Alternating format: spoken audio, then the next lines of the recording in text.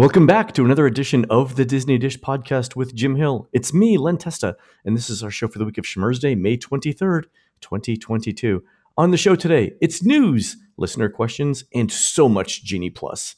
Then in our main segment, Jim wraps up the history of how Honey, I Shrunk the Kids influenced Disney theme parks. Let's get started by bringing in the man who says we should all pitch in to rescue Twitter by putting on the greatest talent show this town has ever seen. It's Mr. Jim Hill. Jim, how's it going? It's true, Len. I've got a virtual barn. Let's do the show in there. And, I'm sure if we raise all sorts of Bitcoin. Oh, wait a minute. No, hang on. Maybe not that. Maybe not that. Okay. I was thinking if we do this during the holiday season and our subplot is that a kind at heart but somewhat jaded city dweller goes to their small town to discover the true meaning of Christmas, we can have both the talent show and our own Hallmark holiday that we sell over and over again. Yeah, I know. Always thinking, Jim. Okay. One quick Twitter-related aside here. When the sequel to Wreck-It Ralph was in development, there was originally a scene at the end where Ralph had to cross the entire internet at breakneck speed in order to rescue Vanellope. And it was like, well, how am I going to get there? I got to cross the entire internet. And it was literally the Twitter bird showed up. And it was like, there's actually, if you get the art of Wreck-It Ralph, there's actually an image in there of Ralph on the back of the Twitter bird, hanging on for dear life as he flies across the internet. Oh my God. And if they're not using as the background music for that, the Never Ending Story song. Yes, there we go. It will have been an opportunity lost. That it will. Awesome. All right, Jim, let's do a quick shout out to subscribers over at disneydish.bandcamp.com. Thanks to new subscribers Phil and the Fam, Matt Bibb, and Lisa the Elvis Fanatic Lancaster, and longtime subscribers Jeremy Inman, David Leeds, and Paul Curry. Jim, these are the Disney cast members who work behind the scenes to make sure that every Epcot guest has the appropriate immigration forms on their My Disney Experience account as they walk from country to country in World Showcase. They say that while countries like Norway have gone all digital in their passports, other countries still require stamps. And that's why all of these cast members wear 8-arm Ursula costumes to work every day, Jim, and for no other reason at all. True story. This is why you come here, folks, to get these behind-the-scenes stories. It's you don't behind-the-scenes thing is how things really work. Exactly. You don't get this anywhere else. You don't. So. Also, Jim, before we get started, I want to do a quick shout out to one of our listeners. This is from Hugh to his wife, Lucy, on her 40th birthday. Lucy, may space always be in your mind. All right, let's do the news. Folks, the Disney Dish News is brought to you by Storybook Destinations, trusted travel partner of the Disney Dish podcast. For a worry-free travel experience every time, book online at storybookdestinations.com. All right, Jim, first bit of news. Disney's announced that Guardians of the Galaxy will start with virtual queues this week when it officially opens. Virtual queue drops will be at 7 a.m., 1 p.m., and then a special drop, I believe, at 6 p.m. for extended evening hour guests. So, Jim, the 7 a.m., the 1 p.m. thing are pretty standard. The 6 p.m. thing is kind of new. What do you make of that just for extended evening hours guests? We've seen this recently with the introduction of brand new attractions, the whole virtual queue thing. I still just view this whole situation with so much trepidation. Yeah. I think you and I both know, given what's been going online, the number of people who keep mentioning over and over again that going to Disney World has gotten too complicated. Oh, yeah. It's the two things together. It's the complication of the new system, and it's the fact that it costs money. People will put up with a lot for free. They will not put up with a lot when things cost money. Absolutely. Right. So the other thing that came out of Epcot's Genie Plus news is that Remy's Ratatouille Adventure will move to Genie Plus as of May 31st. So Guardians of the Galaxy and Frozen will be Epcot's two individual Lightning Lane attractions. Jim, but the big news out of Disney yesterday was that Genie Plus will only be sold on day of visits now, not in advance. So you can't sign up for it in advance. And let me just say what the practical impact of this is this. Number one, now you have to stay up till midnight every day of your vacation to sign up for Genie Plus, because Disney said now that Genie Plus users can be capped. So you have to sign up for it at midnight in order to ensure that you have access to Genie Plus. And then 6 hours and 55 minutes later, you have to wake up again to start making those Genie Plus reservations, or all the good ones will be gone by the time you start. Jim, I love the fact that Disney is guaranteeing you that you will not get more than 6.5 hours consecutive of sleep on your vacation. That to me seems like it's guest centered. You? Oh, absolutely. Yeah. Exactly. Yeah, this is much better than FastPass Plus. Yeah. Right. But Jim, I think this announcement, these modifications to these rules, says three things. First thing is Genie, the itinerary app, has failed. Specifically, it's failed to move crowds to lesser used attractions the way that free FastPass did. And the reason for that, going back to it, is money, right? People who are paying $60 for family of four to use Genie Plus expect to use Genie Plus on the most popular rides in the park. They don't think it's a good value to use it on things like Mad Tea Party, right? Instead of Big Thunder Mountain. And when there's no availability for the top rides, they get upset, which is understandable. That makes sense. Absolutely. It's also an admission, I think, Jim, and I'd love your take on this, is that the parks haven't built enough new high-capacity popular attractions. So I haven't done the math, but I think the Studios has less ride capacity now than it did 20 years ago. And let's all remember, I know Guardians of the Galaxy is opening and Remy's opening, but Epcot didn't build an entirely new ride for over 15 years. And having two does not make up for that. No. What's your take on that? There was this attitude coming out of Burbank to the effect of Disney World is the place you take money out of. That it literally was the bank. People came to Florida, they spent big bucks, you took the money out, you spent it in California, or you spent it on movies. It was a cash cow. That's it exactly. But the whole notion of having neglected the parks for so long, and now to introduce this whole new reservation system, the whole thing broke. And now, how do you walk this back? Well, we're going to talk about that because, Disney's sending out some really interesting surveys now, directly asking people what their opinion is of Genie Plus versus Universal Express Pass. Okay. And I think the results of that are going to be illuminating to Disney. But it's not just that they haven't built enough ride capacity. The third thing I think that is the issue here, and we've talked about this on a couple of other shows, but there's an incredible amount of downtime in the parks each day at its most popular rides. So let me give you an example here. Frozen averages over an hour of downtime per day at Epcot. Remy averages over an hour of downtime per day. Spaceship Earth averages over an hour of downtime per day. Test Track, more than 90 minutes of downtime per day. Even Journey into Imagination averages nearly 30 minutes of downtime per day. All of these rides are running at 100% of capacity already, again, because they did not build enough ride capacity over the last 15 years to make up for increased crowds.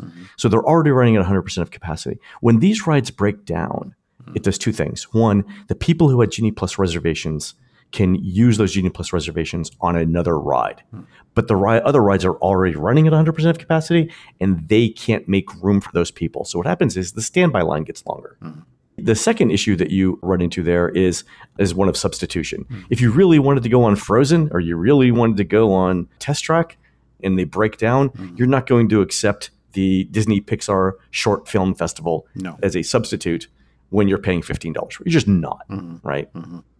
The other issue is it's at the studios, right? So we mentioned that I think the studios has less capacity now than it did 20 years ago. And that's compounded when you look at the downtime.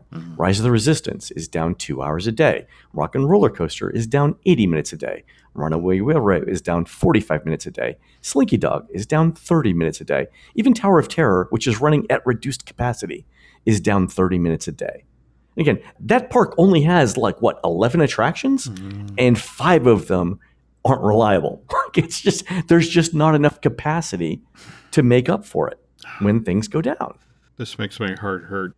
Especially the Walt Disney World scenario. This is the place that the family saves for years to do that once in a lifetime vacation. And now it's like, okay, before you begin your vacation, do you understand algebra? Yeah, no, it's true. I was meeting with some kids from Furman University in South Carolina yesterday, and they're in town for 3 weeks as part of a semester project called Math and the Mouse. And one of the things that they all mentioned when they were in Epcot the day before was that they not only had to figure out what rides they wanted to go on in which order, but the kids were doing a simulated touring plan, build your own type thing So not only did they have to take into account things like walking distance between the rides, the popularity of the rides, but they realized halfway through, like everyone's initial step was to go to Test Track, but in the first thing in the morning, but Test Track was down. So they were like, well, do we go to Frozen knowing that Frozen might be down, or do we do something else, right? And these are students who were prepared ahead of time studying this exact topic. Imagine a regular guest who doesn't know that stuff. Yeah, it's incredible. I agree. The other thing I wanted to point out is, the Magic Kingdom has a lot more rides. So you would think that there would be more Genie Plus capacity there. And to an extent there is. But there's still a significant amount of downtime there. Splash Mountain averages 75 minutes a day. Big Thunder, an hour a day. Pooh, 50 minutes a day. Pirates, 45. Space Mountain, 40. Haunted Mansion, 30. Seven Dwarfs, 30. Peter Pan, 25. Astro Orbiter, 25. Barnstormer, 25. Like, that's a lot of lost capacity. It's tens of thousands of riders. And again, they haven't invested in ride capacity. So every time this happens, it's just another thing that makes guests mad. And forget the standby lines, right? Because when Rise of the Resistance goes down, no one in the standby line is getting on. Because we know from what we've seen from Disney that when Rise of the Resistance comes back up, the cast members are taking up to 99 guests from the Lightning Lane for every one guest that they're taking from the standby line. So if Rise of the Resistance capacity is 1,500 guests an hour, if there are 30 people ahead of you in line for the standby line, that's 2 hours, Jim. 30 people in line is a 2-hour wait. It's incredible. The other thing that concerns me here, Len, is Genie Plus debuted on October 19th of last year. And these changes that are going into place on June 9th. Yeah, this is 8 months later. 8 months. This is crisis mode. Yeah. I'm struggling to think of any other program that Disney walked out, that they are walking away from like this. Or, No, these are huge changes. Limiting access to Genie Plus is a tacit admission that they don't have enough ride capacity. They don't have enough ride capacity for the rides that people want to go on. And that's the issue there. What are their alternatives, though? They can increase the price, but all that does is raise the stakes. Yeah. Right? And I think they would have raised the price, but the downtime issue prevented them from doing that. Because normally you raise the price, fewer people will buy into Genie Plus. But those people who paid more now expect more. And Disney knows that they can't deliver more because of downtime. And that's why I think they're limiting Genie Plus. I mean, seriously, if you just raise the price of this thing, it means that the person who's at the counter, it's just going to be more mad. Well, instead of 2 veins throbbing in his forehead, it's going to be 3. Yeah, 3, exactly. All right, so that's that. We'll see how it goes. But I don't think by any stretch, Jim, that this is the last set of changes that we'll see to Genie Plus. Heartbreaker. Okay. All right, a quick couple of surveys. We got one from Bubbles. It's a Disney survey. 2 interesting questions here related to what we just talked about. One of the questions is this. You may have already mentioned this, but which of the following, if any, are influencing your plan to visit a Universal park instead of a Walt Disney World theme park? Right? And one of the specific answers here is other theme parks have a better way for me to skip the lines, e.g. Universal Express. And Bubbles actually checked that one. Again, Disney knows that there's an issue, Jim. Wow. The other things that Bubbles checked in this one was Disney park passes limit my flexibility or require too much effort, or accommodations offered a benefit or incentive to visit a Universal theme park. And again, if you stay at a deluxe resort at Universal, you get Universal Express automatically. Also, the other thing that Bubbles checked was Universal doesn't require advanced reservations. Wow. Yeah. The fact that those questions, something that naked, that raw. I know, it's beautiful. The interesting thing is there's a follow-up question on that, and it's Disney asks, during your upcoming stay at a Walt Disney World Resort Hotel, why do you plan to visit a Universal theme park in addition to Walt Disney World? And Bubbles wrote this.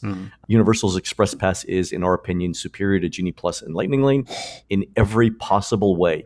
It gives me the flexibility I want, and there's no need to wake up at 7 a.m. or be glued to my phone all day hoping for an availability drop. Oh, Bubbles! Oh, wow. that is the most. The thing about giving feedback, Jim, is you want to be as succinct and as clear as possible. And I don't know that Bubbles could have done any better than that. Oh, that is a beautiful piece of feedback right there. We have to get this woman a fruit basket right now. All right. Exactly. Hello, Harry and David. There we go. No, seriously, that's great survey. Thank you for sending it in, Bubbles. I appreciate it. Wow. Thank you. All right, we have time for a couple of listener questions, Jim. First one from Matt. At a recent Disney trip, I noticed during Harmonious and Enchantment that the volume levels were incredibly high. At one point, they were blasting music so loudly, I could barely hear the melody of what was playing. I had a similar experience at the Frozen sing-along in Hollywood Studios.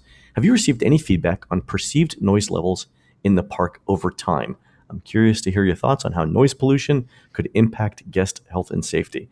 I think, Jim, I've experienced the same thing. Like when I was at the Disney Enchantment dessert party in the Magic Kingdom, one of the things that I thought was that the music was so loud that it was actually distorted. So like Matt, I really couldn't recognize, not only couldn't I understand the words that were being sung, I couldn't recognize the melody of the music as well. Why do you think Disney's doing this, Jim? I mean, we're all just getting older and we all listened to too much heavy metal when we were growing up. Well, damn Whitesnake doing it to me again. At this point in life, there were so many times where it's like, can I turn on the closed captioning? And then, no, this is real life. There is no closed captioning. So quick aside here. Hannah and I went to see Stevie Nicks in Washington State over the weekend. And Stevie Nicks can still sing, and I love Stevie Nicks. It was great. But during one of the on-camera moments, we saw that Stevie Nicks has a teleprompter to get her through the lyrics. And let me say, Stevie Nicks can still sing. Absolutely, 100%, no doubt. And we've all heard Stevie Nicks and Fleetwood Mac songs for the last 30 years of our lives or whatever. We all know most of the words, but there are times, Jim, where even I couldn't remember all of the words to Gold Dust Woman or whatever. And I'm like, so when I saw Stevie with the teleprompter, I'm like, you and me both, honey. like could you make that face this way, because I would love to sing along. On a parallel track to this, Josh Gad was on Good Morning America earlier this week, but he was telling the story. They recently did a tribute at Carnegie Hall to Bobby and Kirsten Anderson Lopez, the folks who wrote the music for Frozen. And so he talked about the moment where they decide they're going to get the full cast on stage and everybody's going to sing Let It Go. And Josh is like, this isn't my song. I don't know the words. So he doesn't know the words to Let It Go. Look, if you want somebody to sing In Summer, I'm Olaf. I know that song.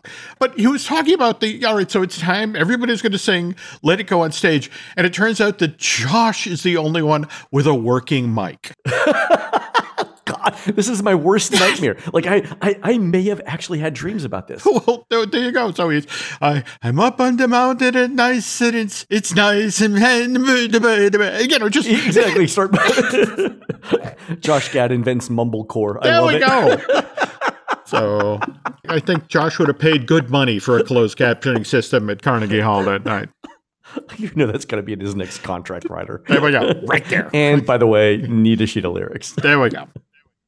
All right. Last question from Greg in San Diego. I'm a Disney Parks fan ever since working Disneyland guest relations in my college days. On my last trip to Walt Disney World, I was truly disappointed with the cumbersome and frustrating nature of Genie, Genie Plus, and Lightning Lane. Like so many people before me, the amount of homework that went into my vacation just seemed not worth it. As I was staring at my phone like everyone else, it 100% makes me question if I really want to go back anytime soon. As you know, Universal Orlando offers the express passes. Wow. This got me wondering, would Disney benefit from something similar, offering unlimited access to Lightning Lanes only for those high-spending guests at the park? I know it would anger some hardcore Disney fans, but at least it would eliminate all the confusion and frustration with dealing with ride reservations times and so on. So, Jim, what do you think? So right now, Disney has vastly more hotel rooms than Universal does. No and doubt. I think it's got, 9,000, 8,500, 9,000 deluxe rooms? Yeah. It could do that. And then, let's put it this way. A tiered system based on the hotel that you stay at is something that Disney's been thinking about going back to the earliest concepts for FastPass Plus. Yeah. It's part of the FastPass Plus deck that the board of directors saw. But Jim, what do you think about this possibility? Just the fact that somebody who worked in guest relations, if there's going to be a true believer, it's Greg. Yeah. And again, the same thing to the effect of just using words like truly disappointed and cumbersome and frustrating. can you ever come back from doing that? Can you ever come back from the notion of, oh, are you staying at one of our super deluxe hotels? And then if not, Yeah. get in line with the rest of the rabble. Yeah. That's a bad And that's message. tough because, I mean, they could do it for deluxe resorts, but I mean, the moderate resorts, I think, get up to be, $400-ish a night during peak season. Yeah. And that's a lot of money to tell people, no, I'm sorry, you didn't pay enough. Yeah. Face it, Walt Disney World, the bill has come due. I know that it wasn't their fault that there was a pandemic and now there's all this pent-up demand, and this is the exact moment, at the 50th. Actually, Jim, I take that back. You could, for Port Orleans Riverside, you could pay up to $500 a night. Oh, my God. During peak season for that. Yeah, so you're telling me that $500 a night isn't enough to skip a couple of lines? No. Whoo! Yeah. I mean, Disney's got some very good marketing folks, but I don't know that you can sell that. Yeah.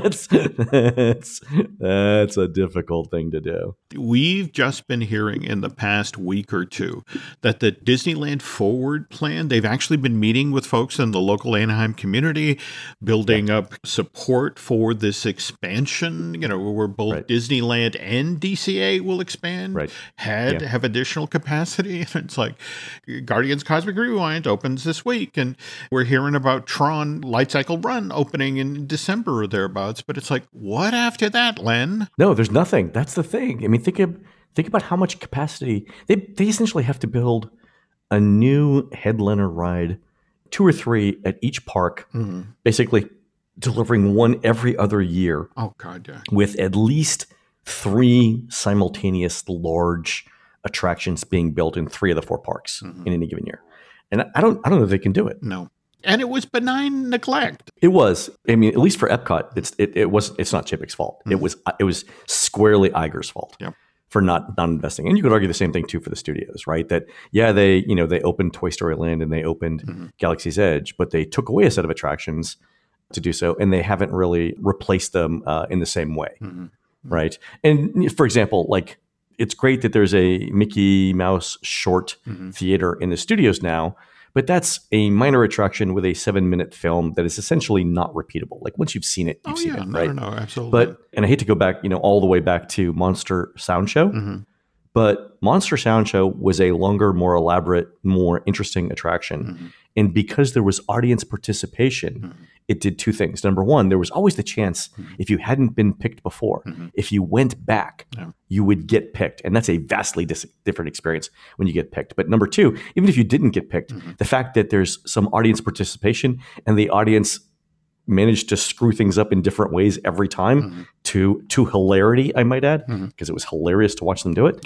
That also made the ride funnier, or the attraction funnier, right? So you could repeat Monster Sound Show in a way that you're not going to repeat Mickey and Minnie's Vacation Shorts. Also, that 7-minute long movie is a clip show. I mean, it's literally highlights from like the first 2 and 3 seasons of the Mickey Mouse television shorts, which you can watch on Disney Plus any day of the week. I mean, there's a little new footage to sort of stitch it all together. Yeah, there's a little bit of glue. Yeah, but it's basically a jukebox musical, right? Yeah. It's a jukebox cartoon. It's highlights, I would be surprised if we did not see at D23 a set of announcements about additional high-capacity headliner rides at Walt Disney World. Because if we don't see it at D23, Disney's going to run the risk here of being very, very far behind Universal when Universal opens Epic Universe in a couple of years. Basically, Disney's got to look at this and say, Disney has to look at the issues with Genie Plus and with the upcoming opening of Epic Universe and say, we really need to go on a big ride building spree here. And if that means closing down certain low capacity rides in order to make space for it, right, to rationalize the cost or whatever, so be it. But they need to make some hard decisions very, very soon. Even stuff that they announced, like the Splash Mountain redo, where's that? Yeah, I think that's going to happen in Disneyland. I don't doubt it for a second. I will be extremely surprised if Splash Mountain in Walt Disney World gets rethemed to Tiana. And my reasoning for that is they announced this thing a couple of years ago. At this point, we should have very detailed concept art. We should have an exceptionally good idea of what each scene in the ride is going to be. And frankly, we should have seen contract announcements from Disney. Things should be going out for requests for proposals, RFPs, to vendors to start manufacturing the different ride elements.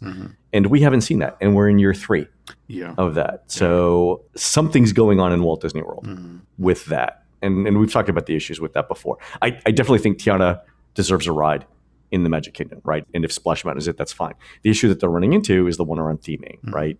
But there's a whole separate conversation about that, Jim. Yeah, and you're not wrong. I mean, again, that this was initially announced in June of 2020, and if this were actually happening, we would have heard from vendors. At this point, 3 years into the announcement, right? Because Disney said, and correct me if I'm wrong here, but in 2020, when they announced it, they said, we've been thinking about this for a while, which means they didn't come up with it last week. No. So that's why I think we're on year 3 of this. Yeah. And that at year 3, we should have at this point seen more progress. We should have seen a concrete plan for shutting the ride down. Our sources should have told us, like, okay, these things are out for bid, the building of the animatronics, the redoing of the ride vehicles, and so on, right? Again, I think the issue that they're running into there is the theming of Frontierland. We all know that Frontierland runs up until the year 1895, but we know that Princess and the Frog happens in the 1920s, and that 25-year gap is too much to overcome, right? Yeah. You could say that Frontierland includes cars and dates up to 1920, but it doesn't really, right? The closing of the American West, we date to around 1895. Just this week, we got the announcement of the first haunted house for this year's Universal Halloween Horror Nights, which was the classic Universal Monsters. And Epic Universe opens in 2025. They've got a whole land set aside to celebrate the Universal Monsters. So, I mean, you could literally see Universal has a plan. We're going to reintroduce these characters. And they did a house last year for Bride of Frankenstein. There's literally rocks in the river they're going to hit on their way to reintroducing these characters in the theme park. And Disney, 3 years after they announced, we're putting Tiana in Splash Mountain. How? Did you see the one piece of concept art? Look at that. I think you and I have both heard the same rumor that one possible way for Disney to get around this is to focus Splash Mountain on the time before Tiana was princess. So like in the years before Tiana was born, and just use the other Princess and the Frog characters. Like, this is what they were like before they met Tiana, right? Which gets around the issue of the 1895 date, but does not fulfill the promise of putting Tiana in the ride. Yeah. So there's all sorts of like, how do you make good on that? And I think you and I have both heard the rumor that you could turn Pecos Bill's into Tiana's restaurant. You could. You could. You could, which is, again, that's not the same thing as a ride, right? There would be legitimate concerns about representation and equity there, which I think are something that would need to be addressed. And I don't know how Disney gets around that. No. There just doesn't seem to be a plan. There seems to be a lot of people reacting to things. It's like, okay, we have a plan. We have a path. It's like, oh my God, this just happened. It's like. Yeah, exactly. So we'll see what happens there. I mean, I think they can figure something out that makes everybody happy and lives up to the promise that they made. It's just going to be interesting to see which compromises they're willing to accept and what the long-term implications of that. Because if Frontierland all of a sudden includes 1920s New Orleans with automobiles, that's a vastly different experience. It's not really Frontierland at that point. There's no frontier anymore, right? And they could do it, but then it breaks the land. And we've seen Disney's willing to do that in Epcot, right? With Future World, with Guardians of the Galaxy going in. But are they willing to do it in the Magic Kingdom? And that's going to be an interesting decision. Anyway, we'll see. Okay. I think you totally do it. And again, I think Tiana definitely deserves a ride, right? But picking the right place for it while keeping the theming is the challenge. I agree. All right, folks, we're going to take a quick commercial break. When we come back, Jim wraps up the story of how the movie Honey, I Shrunk the Kids influenced so much inside the Disney theme parks. This podcast is sponsored by BetterHelp Online Therapy. Look, anyone who's been on this planet for the past 2 years knows that life can sometimes get a little stressful, and that stress can then manifest itself in some pretty extreme ways. By that I mean you may find yourself undereating or overeating, sleeping too much or sleeping too little, or just spending far too much time each day face down on your phone doom scrolling. Sometimes it's hard to take a step back and recognize the physical symptoms of stress like headaches, teeth grinding, or even digestive issues. If any of what I've just described sounds kind of familiar, I'm a teeth grinder myself, or so says Nancy, Well, here's your reminder that you need to take care of yourself, which perhaps means you should maybe try some therapy. And if that's really the case, might I suggest BetterHelp? BetterHelp is customized online therapy that offers video, phone, and even live chat sessions with your therapist, so you don't have to see anyone on camera if you don't want to. It's also much more affordable than in-person therapy. I give it a try and see if online therapy can help lower your stress. This podcast is sponsored by BetterHelp, and Disney Dish listeners get 10% off their first month at betterhelp.com/DisneyDish. That's BetterHelp.com/DisneyDish. We thank them for sponsoring today's episode. Do you feel like you need a bit more magic in your life? Why not give Storybook Destinations a try? Storybook Destinations is an authorized Disney vacation planner, and all other counselors who work for this full-service travel agency have received extensive training when it comes to the Disney theme parks, resorts, cruises, vacation packages, and more. These travel professionals have years of experience when it comes to planning customized Disney vacations, which is why you can always book with confidence when it's the Storybook Destination team that's helping you find the vacation of your dreams. Best of all, they offer their booking and planning services at no cost to you. So if you're once again ready to travel, why not learn more about what Storybook Destination has to offer by visiting their website, www.storybookdestinations.com. I think when we left off, the Honey, I Shrunk the Kids movie had come out, and it did well. Then there was a sequel, Honey, I Blew Up the Baby, that does okay, but not as well.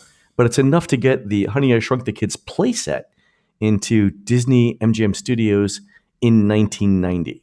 But what happened after that? A couple of listeners reached out and just brought up some interesting points about previous installments. So let me jump through this quickly. There were folks out there who experienced the special effects workshop. We talked about the kids climbing on the fake bee and the demonstrating the blue screen. But What they wrote in about was that their favorite part of this wasn't necessarily when they then showed the footage inserted into the actual clip from Honey, I Shrunk the Kids. It was what came after, where suddenly here's Roger Ebert and Gene Siskel critiquing the performance of the kids. It's like, it looked like the two of them were hanging onto a giant fuzzball. And it's like, and what people need to understand is that this whole thing was made possible because Disney had made a deal with Roger and Gene back in '86. Prior to this, Ebert and Siskel movie review show, which began as a one-time only special on Chicago Public Television back in 1975. Wow. At this point, it's become a weekly show. It's on PBS channels around the country. But Disney steps in and says, hey, Roger, Gene, we love what you do. How would you like to be the very first syndicated series by Buena Vista Television? We'll take you nationally. And Gene and Roger agreed to this deal with one condition, that Disney executives cannot interfere in any way in the production of At the Movies, to the point if Disney Studios makes a stinker of a movie, Ebert and Siskel are allowed to state that opinion loud and clear on a show that the mouse himself produces. And Michael Eisner himself personally guarantees, is like, look, you guys are free to say whatever you like. I'm a fan of At the Movies, so you do whatever you want. And so this is why when the Imagineers came a calling and said, hey, we want to do this funny little 30-second thing at the end of the special effects thing, Ebert and Siskel said sure, because, again, they took their film criticism job seriously, but not themselves seriously. Right, exactly. There's a difference. Yeah. They got the gag. Likewise, there were a number of Disney Dish listeners who wrote in to say that in talking about the movie set adventure, that I had neglected to mention their favorite aspect of the area, which was that slide that was made to look like a Kodak film canister with a piece of film sticking out of it. Right, yeah. And so they were like, well, where did that come from? Did Kodak actually sponsor the movie set adventure? And it's like, well, no. Disney had signed a 15-year-long deal with Eastman Kodak in April of '89, just like days before Disney MGM opens.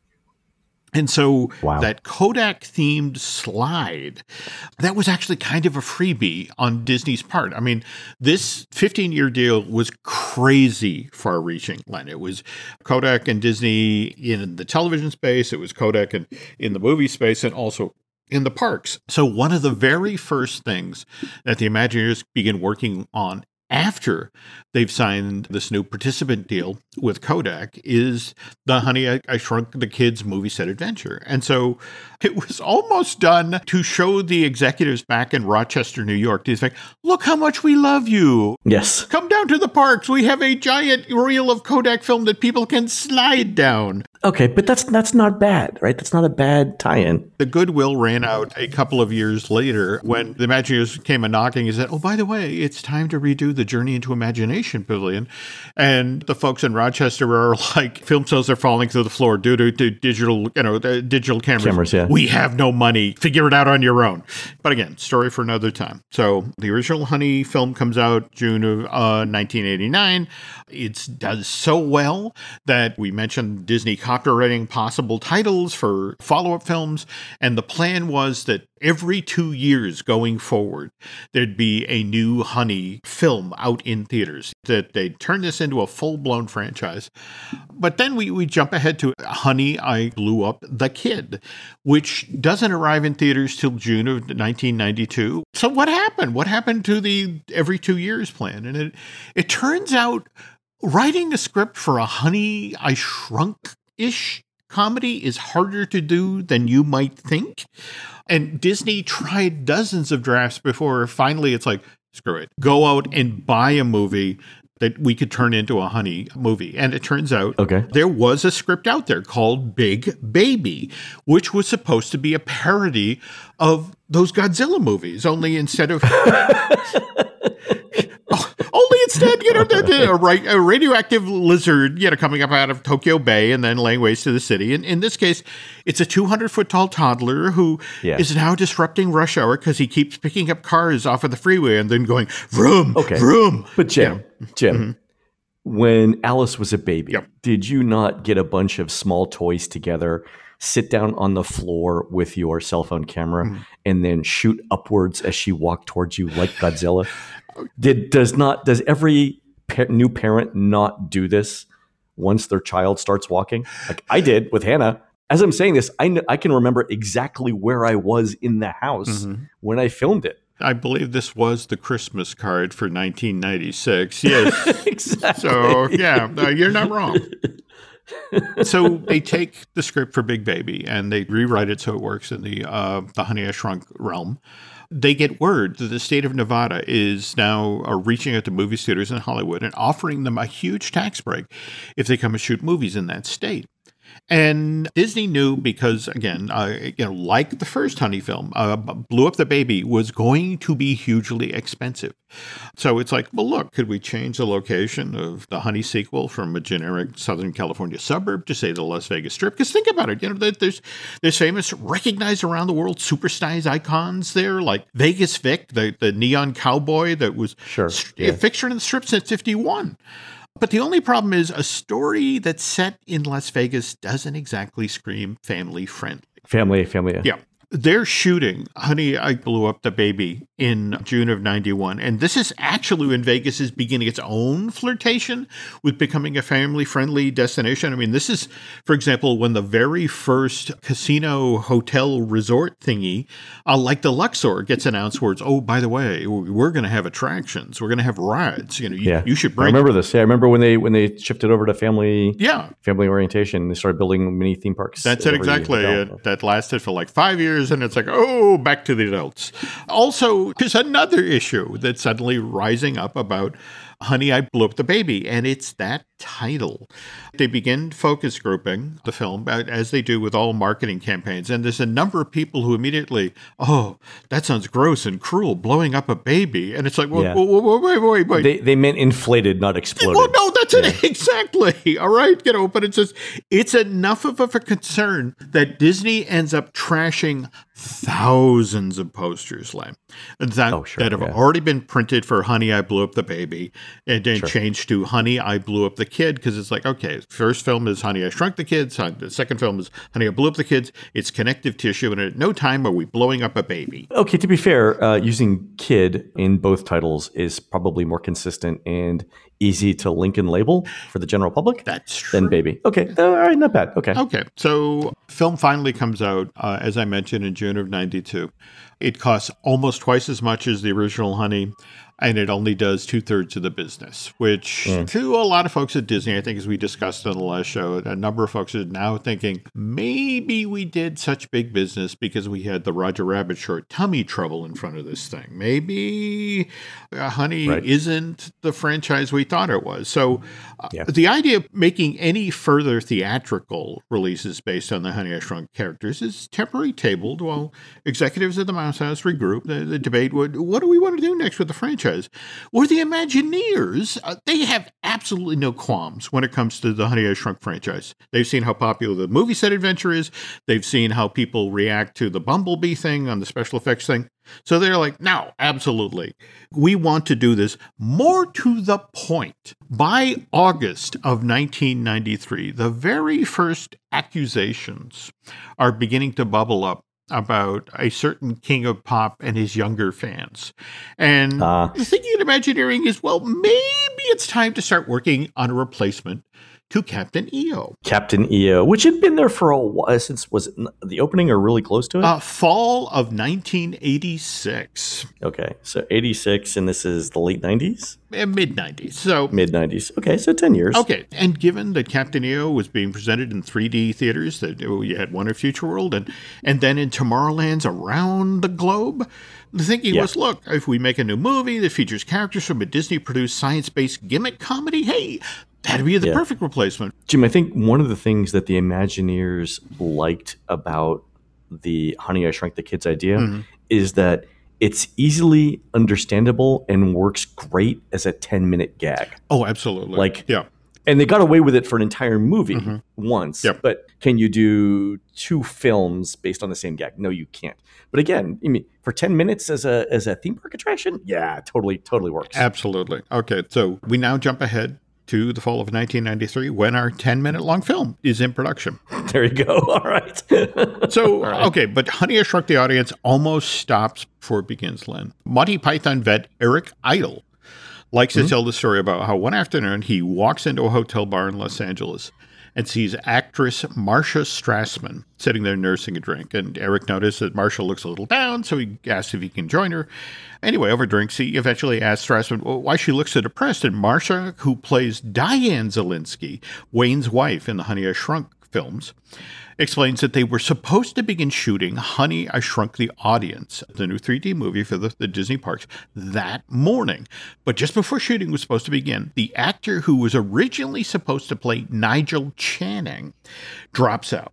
And now the whole project is on hold while Disney is scrambling to find a new actor to play the host of, you remember the whole gimmick of the show was that you're there for the Inventor of the Year awards. Year awards, yeah. So you need an MC for the show. I mean, literally, this is the person who drives the show.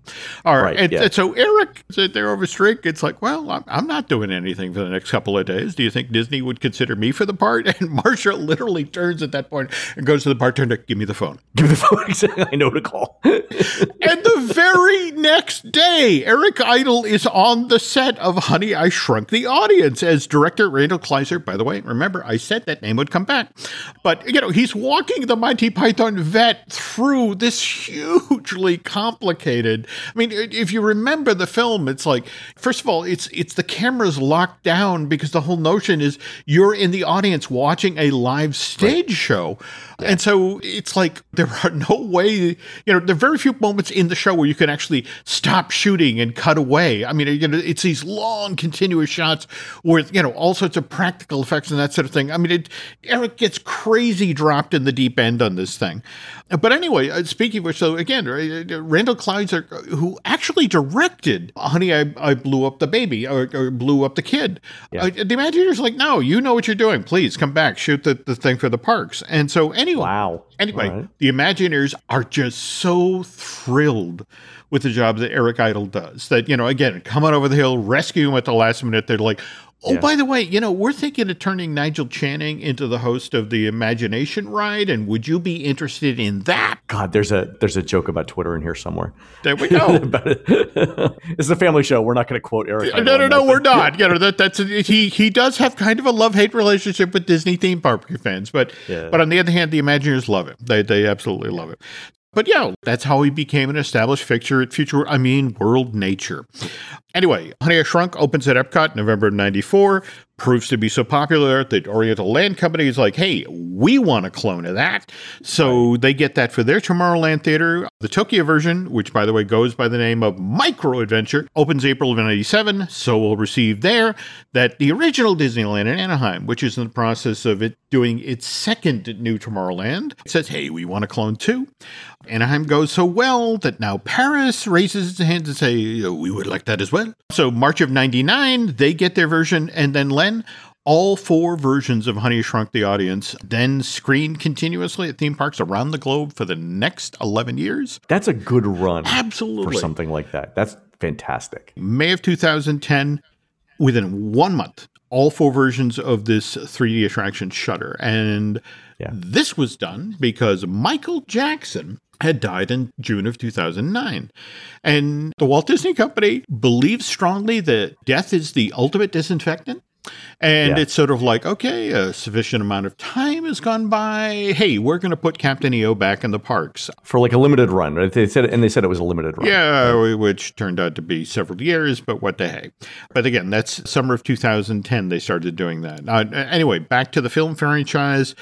May of 97, Walt Disney Studios Home Entertainment tries its hand at a Honey film. They do a home premiere called Honey, I Shrunk Ourselves, or it should be We Shrunk Ourselves, which marked Rick Moranis' last appearance as Wayne Szalinski. Then in September of that same year, Honey, I Shrunk the Kids, the TV show, debuts in syndication. Hour-long adventure comedy. 3 seasons of this get produced with Peter Scolari, formerly Tom Hanks' co-star from Bosom Buddies. See, I go with Wings, or sorry, Newhart. Well, Newhart. I was going to go with Newhart. Also, he was in a couple episodes of The Love Boat. No doubt. So because I'm rewatching the show, I have to bring up every single person who was ever in The Love Boat. What is the line out of Casablanca? Everybody comes to Rick's. Everybody comes to the Pacific Princess. There we go. All right, so 66 episodes of that produced. In fact, the last one aired 18 years ago Tomorrowland, May 20th, 2000.